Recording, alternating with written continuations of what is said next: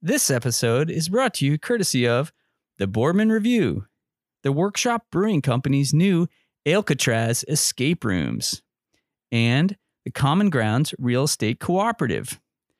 Common Grounds is an innovative business model that develops real estate and meets community needs and increases quality of life in the Traverse City region by basically leveraging this cool idea that lots of people in your community can be the owners of a piece of real estate that then turns around and provides spaces for community and business to thrive. So, yay, Common Grounds.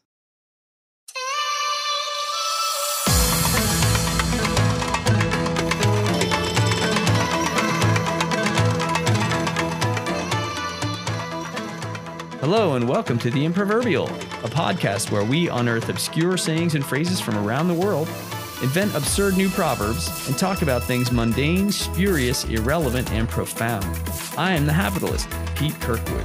And I'm Lisa Thavet, the Tilt Thinker.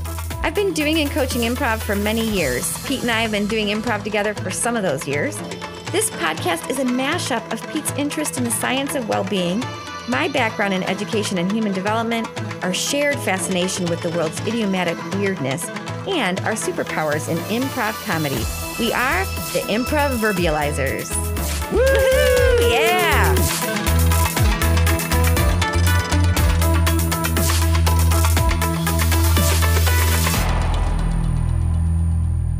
This is a very special episode, Lisa. I want you to know. Oh, I'm excited for this one. Yeah, this is going to be great because this one, we have some listener contributed content to kick it off with.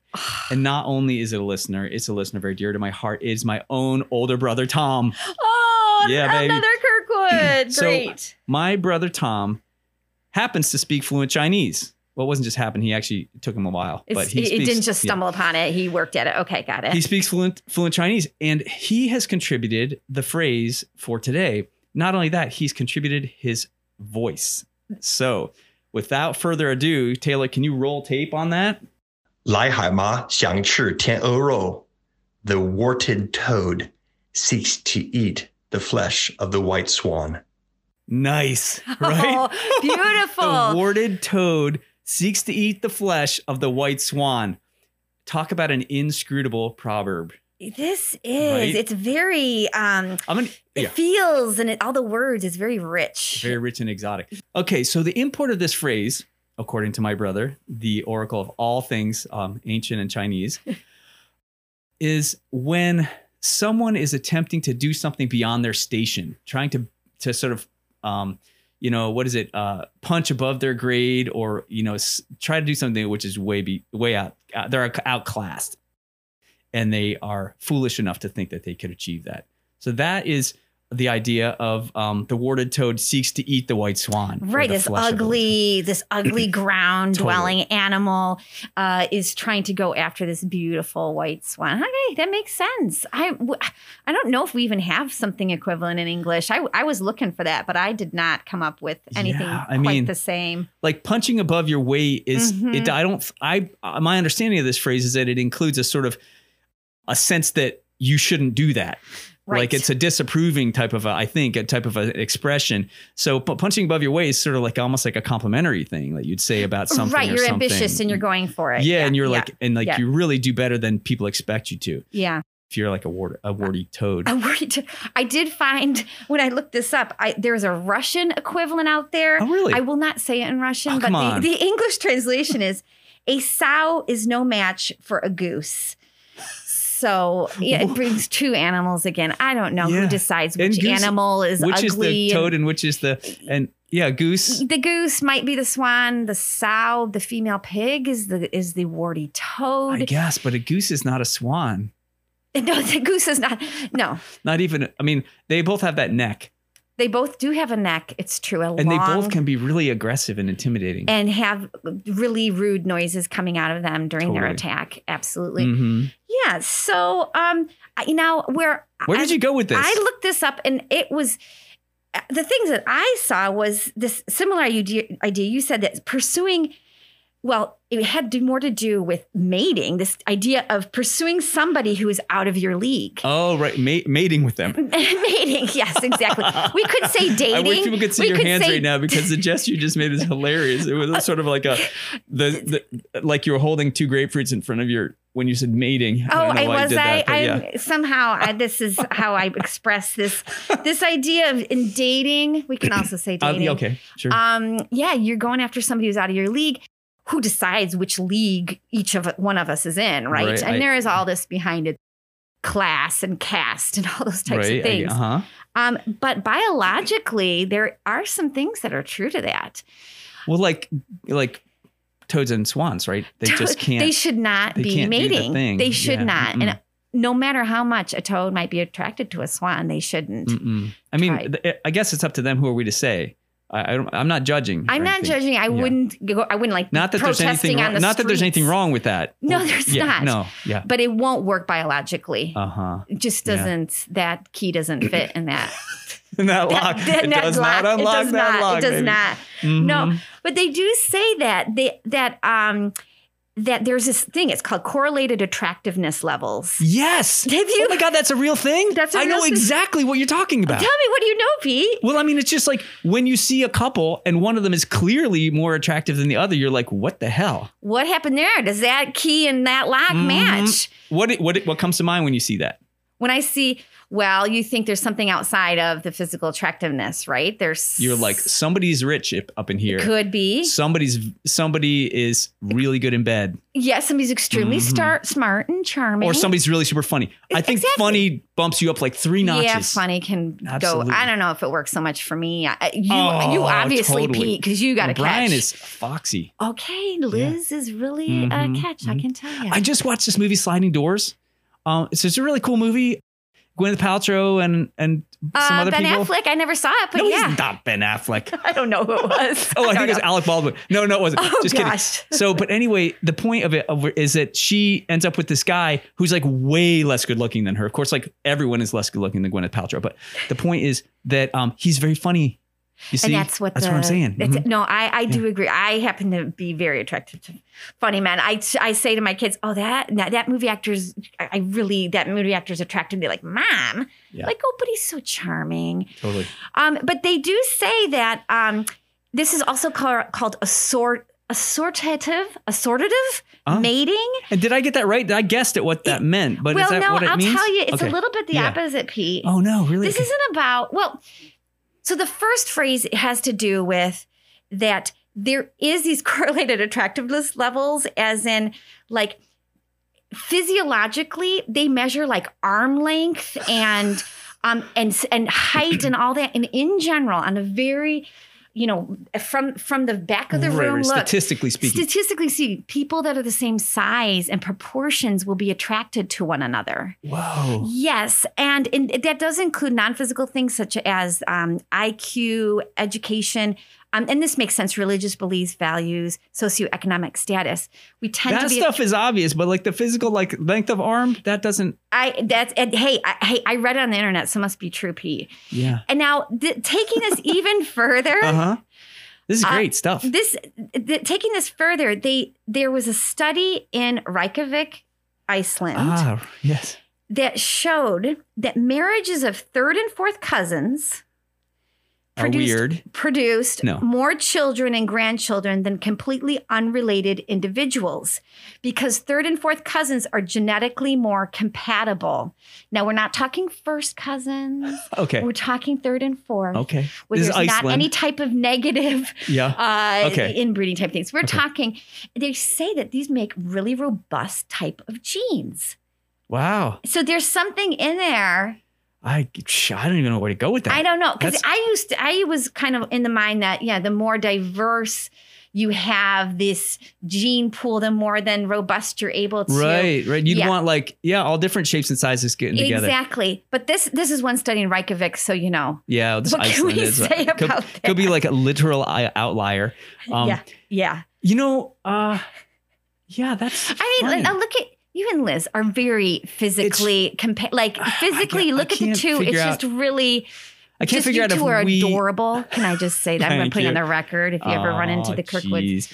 I can't say if that is we prove the rule or we disprove the rule, because in both of our cases, we're both small people, right? In both of our cases, each of us has never dated anyone who is even close to our height before. I've always dated women who are much taller than me, and Liz has always dated men who are much taller than her. And at the beginning of our relationship, we kept on having these moments where we're like, oh my God, you're so little. It's so cute. And she'd be like, you're so little, you know? So I don't know. But then again, we did end up together, and we are, similarly proportioned. So yeah, I mean, it's again, citing one example, but, they do say, now I think this is interesting to kind of bring it to modern times, that first of all, the longer a couple knows each other prior to dating, the less they are matched in that way. It's initial attractiveness. They say that you're attracted to somebody who resembles you or resembles one of your opposite sex parents. Now, I've heard all that before. Totally. Now, but they say the longer you know someone, and this goes back to our getting to know their personality and their humor and all those other things, the less that physical similarity goes away. But with online dating, a lot more is happening going back to these physically similar correlations. You're saying people are more... Because you're picking somebody based on physical characteristics. Dude. So people, like, you can be like, I want someone who's 5'9", minimum, 5'9" or something like that. And you're looking at a photo, and that's how you're choosing that person. And so I think it's going back a little bit, at least in those initial... Can I rant for a second? Go for it. As a tiny man. It's funny how socially acceptable it is for people to discriminate against members, like discriminate the attractiveness of somebody on the basis of their height, where a similar level of discrimination on any other physical characteristic would be seen as extremely politically incorrect.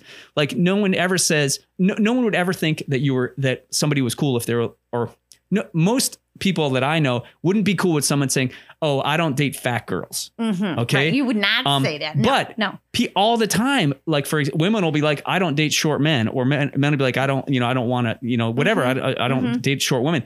Somehow it's okay to discriminate against that. And ironically, your height is the thing over which you have the absolute least amount of control. Like exactly.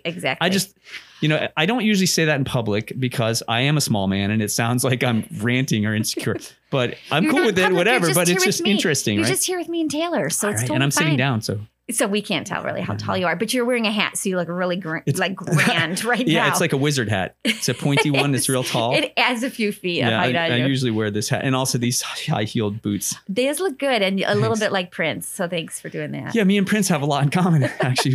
Both tiny men, great voices. Oh man, no, you were absolutely true on that, Pete. This idea that it's very acceptable in society to talk about a short man as undesirable for some reason, and with good humor and all that. Like I can like him as a friend.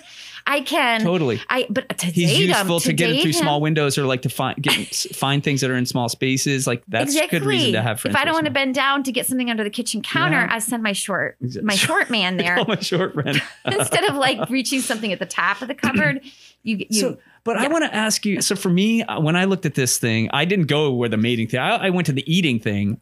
So my first thing was like, could a toad even eat a swan? Eat the flesh of a swan? Is it even possible? Yeah, right. And it turns out that really, it's more likely the swan would eat the toad. Actually, I can see that. Toads eat tiny little things. And they'd never be able to get their mouth around a swan, even with their tongue thing. They could like catch it, and then they would have trouble because that swan would be all with the beak and everything. Yeah. But swans will eat whatever's attached to whatever weeds and pond stuff they're eating. So if there was like a little toad in there, they would eat it. And then also I had to look into the difference between a frog and a toad. And it turns out toads don't even live in ponds. So I don't know. This whole thing is messed up. This is really, so yeah, when would a swan and a toad even meet each other? I know, right? But that's why, just like when would I ever meet Gwyneth Paltrow? Never. Because she's the swan. And I know, but if I would totally eat her flesh, though. Yeah, you would. No, I'd like to see that. You know what? With that wizard hat, you probably would attract her. She would look at me. She's like, "Wow, he's tall. Wow, look at the top of his hat is really high. He must be tall." But I wanted to go to a slightly philosophical thing here, which is the idea of ambition. And because like, you know what, you got to take You got to take your hat off to that toad. And I'm taking my wizard hat off right now to that toad. Pete, you should really comb your hair. For just having that level of gumption and, to like think it could ever eat the flesh of that white swan. And so that led me to this idea of, is ambition good or bad? Because it can be negative. If it's like self-destructive, but like appropriate levels of ambition, apparently, according to the Harvard Business Review, leads to creativity and innovation, greater levels of performance, and deeper levels of joy and satisfaction at work, whatever that work may be. And this is, I got to say, refer to this really famous 1979 Harvard study that people have talked about. It talks about having goals and plans that are written. All right. And when they did the study in 79, 3% of the graduates had written goals and plans. 13% had goals, but not written down. 84% had no specific goals at all. The 13% of them that had goals that weren't written down ended up earning twice as much when compared to the 84% who had no goals at all. And the 3% who had written down their goals way back in 1979 were earning, on average, 10 times the amount that the other 97% were making put together. Ooh, okay. So I'm not saying that your income should be a measure of your of anything other than income, right? But it just goes to show the power of having ambition and goals. So first of all, having clear goals and writing them down is evidently an incredibly effective way at increasing the likelihood that you will actually achieve those goals. Moreover, having goals and ambitions properly balanced and appropriate ones actually leads to much more joy and satisfaction in work, whatever your work may be. So all you toads out there, write that shit down. Write down that you want that swan right there. That swan's just name go for right there. Yep. And then keep your eye on it. Keep your eye. Now, Pete, are you someone who writes down goals? Yeah. I mean, I'm not like a journaling kind of guy or something like that, but I am I've been sort of steeping myself in the kind of literature of positive psychology for a decade and a half now. And so I knew about this and the power of kind of clearly stated goals. And so I have like a written vision statement for my business, which, spans out a decade or so and says all the things that we plan to achieve. And a part of that, the last portion of it is dedicated to my own personal, my vision of where I am personally in 20 years time. I think that's incredibly effective technique, because if you say where you want to be 20 years from now, from that, you can kind of backtrack. In order to be where you want to be in 20 years, where do you need to be in 10? And if you backtrack from that, where do you need to be in 5? Where do you need to be next year? And what are you going to do next month? And then what are you going to do today? Like, if you can break your ambition down into these sort of manageable chunks, and it's all this coherent path that you're following towards your goals, it's much less overwhelming, and you feel much less of a failure if you haven't achieved those massive goals today. Your little steps, each one of them feels like a success in your movement towards that white swan that you're looking for. Yeah, these little satisfaction as you slowly work toward. Now, with that, Pete, we all run into this pandemic, and it throws our timelines off, right? So obviously within that, there's a lot of flexibility, and there's a lot of, wow, this opportunity came up that I couldn't even imagine 20 years ago when I first wrote that down. So it's a balance. I have to tell you, when I started my career, I was much more writing goals down and visioning and articulating it and journaling it. And I've actually stepped away from it a bit. And I needed to do that for me, because I wanted to not feel like I was going off track from my goals as I followed these new things I discovered and didn't even know existed when I originally wrote stuff. So I've taken paths I never would have envisioned when I was 22, 25, 26. Absolutely. So I have to say that the way I define a vision is like a clearly articulated vision of where you are at a fixed date in the future, and it's written and expressed as a manner of, in retrospect, you describe your day 20 years from today and what you do that day and your situation in that day. So, but I always stress that this is a malleable document. It's a living document, and it's subject to revision. It's not supposed to be a prison or like an iron rail that you have to ride. I have another document that I call that from my business standpoint is my mission, which is more like an expression of my cultural values, the things that make me who I am and the things that won't change. I liken it to like the mission is sort of like the constellations that you're steering by, and those aren't going to change. And the vision is more like the chart that you're charting your course on, and you can choose to sail to a different island if you want to. You know what I mean? You're right. Those things do not change. Those are your North Star Yeah. at all times. Those are your white swan. That's right. That you want to just gnaw on that leg to get that juicy meat flesh. They do say that swan is actually surprisingly delicious. We'll have to try that swan dinner tomorrow night. Okay. Well, I'll try to find one. Okay, I've just gotten back from my trip to deep into the deserts of Egypt, where I found a small crystal with some careful runes carved onto it that I will now insert into this aperture in the Proverbitron to activate the machine.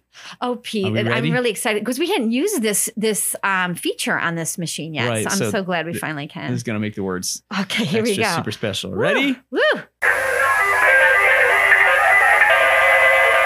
Charlatan. The first word is charlatan.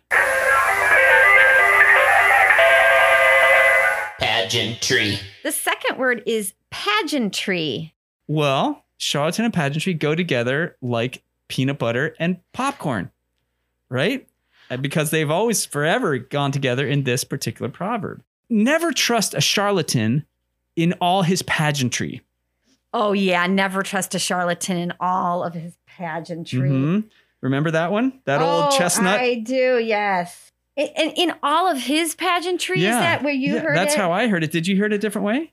Yeah, it was a her. It was a female, but that's fine. That's fine. Sorry about that. I didn't mean to have any institutional, sexism there to come. None taken. This one is this one takes me back to my theater class back in high school. Yeah. Yeah. Mrs. Twigmeyer, she was, I would say, a charlatan. She would claim that she could cast spells. She would claim that she could read minds. Really? She would claim that she could do levitation and magic tricks. And magic tricks. Sounds like even better than magic tricks. And this was a woman who was in charge of 5 hours of instruction. I think I read about this. But this made news even where you grew up on the East Coast. Well, yeah. I mean, it was in the papers. I mean, I read a lot of those papers in like the artsy papers and the I know all those artsy papers. Yeah. The artsy pages. Yeah. Exactly. Yeah. And I mean, I'm always on the lookout for a charlatan, because I mean, I had heard this expression. I'd heard that you never trust a charlatan in all of his pageantry, but that's just sexism talking right there. Right. I remember reading about Miss Twigmeyer and it was like the headline of the what was like the Pocono Arts Gazette. I did encounter some charlatans too in my past. I was sent away to a military school. That makes sense. Yep. And that makes sense. And that's why I have this very rigid demeanor, as you can see. Yeah. With your really close cut crop haircut. Yeah. It's very obvious. Yeah. And, there was a charlatan it was Sergeant Major. Tuelmeyer? No, Sergeant Major. That was his name, his full name. Sergeant Major. Wow. And he, was like acting like he was this big military guy, and he had us all marching around, and we'd go, about face and like at ease and all that stuff that we would do. Oh my gosh. But he was like yelling in your face, like the drill sergeants do, like get all up in your face. And I was like, God, man, this guy's really intense. He must have had a really tough military career to have gotten this post and to have been to be this demanding and hard on us. We used to have drop and give him 20 and stuff all the time, and push-ups and everything. $20 you owed him 20? No, it was all push-ups and like stuff like that. It was like, and he would yell at your face and yell at your face. Later on, I discovered that Sergeant Major, he had a military career. Yeah. Okay. But he was in the Coast Guard, and he was a clerk at the supply depot, and that's all he ever did. Okay. He was a supply closet manager. The point is, he was a charlatan. And so like this illustrates the depth of this particular proverb. It's like the pageantry doesn't have to be like flouncy outfits and magic and stuff like that. This particular proverb pertains to anyone who's like pretending to be something that they're not. Yeah. All right. And so like, that's where I learned this proverb was once I figured out about Sergeant Major and his illustrious military career. One of my, classmates was like, yeah, man, never trust a charlatan in all his pageantry. And I'm like, what? What? And then he explained this proverb to me, and that's, so that's, but at least, in your case, so in my case, I'm really good at marching. Right. Sometimes I'll go out noticed and that. march. When you march, your gluteus, glutei are like rock hard, really tight. symmetrical. Yeah, very symmetrical. And my boots are shiny, and I drop and give him 20 every once in a while, even though he's not there anymore. You just in his honor, like reflexing. Yeah, for sure, because it's just almost part of the ritual. But I was wondering if the spells that Ms. Twigmeyer, yes. Do you ever find yourself like just concocting spells by like, I don't know, mixing up potions and stuff like that, just out of habit anymore? I don't know. Have you just gotten rid of all that pageantry that she instilled in you? She was a charlatan after. I don't know if it's necessarily a habit that I put all kinds of things like a rabbit in a shoe with lots of glue and look in my eyes as you start to fall into a deep sleep. Pete. Huh? What happened? Nothing, Pete. Don't worry about it. I want you to drop down and give me 20. Oh my God. Okay. Beautiful long neck swan. 1 and 2 and 3. I have to give you 20? 20 more. 5, 6, 7. And the 20 from your wallet 9. too, Pete. Oh, okay, here you go. I gotta just. Oh, it's too tight because your glutes are so shoot. tight. Oh, there we 15, 16, 17.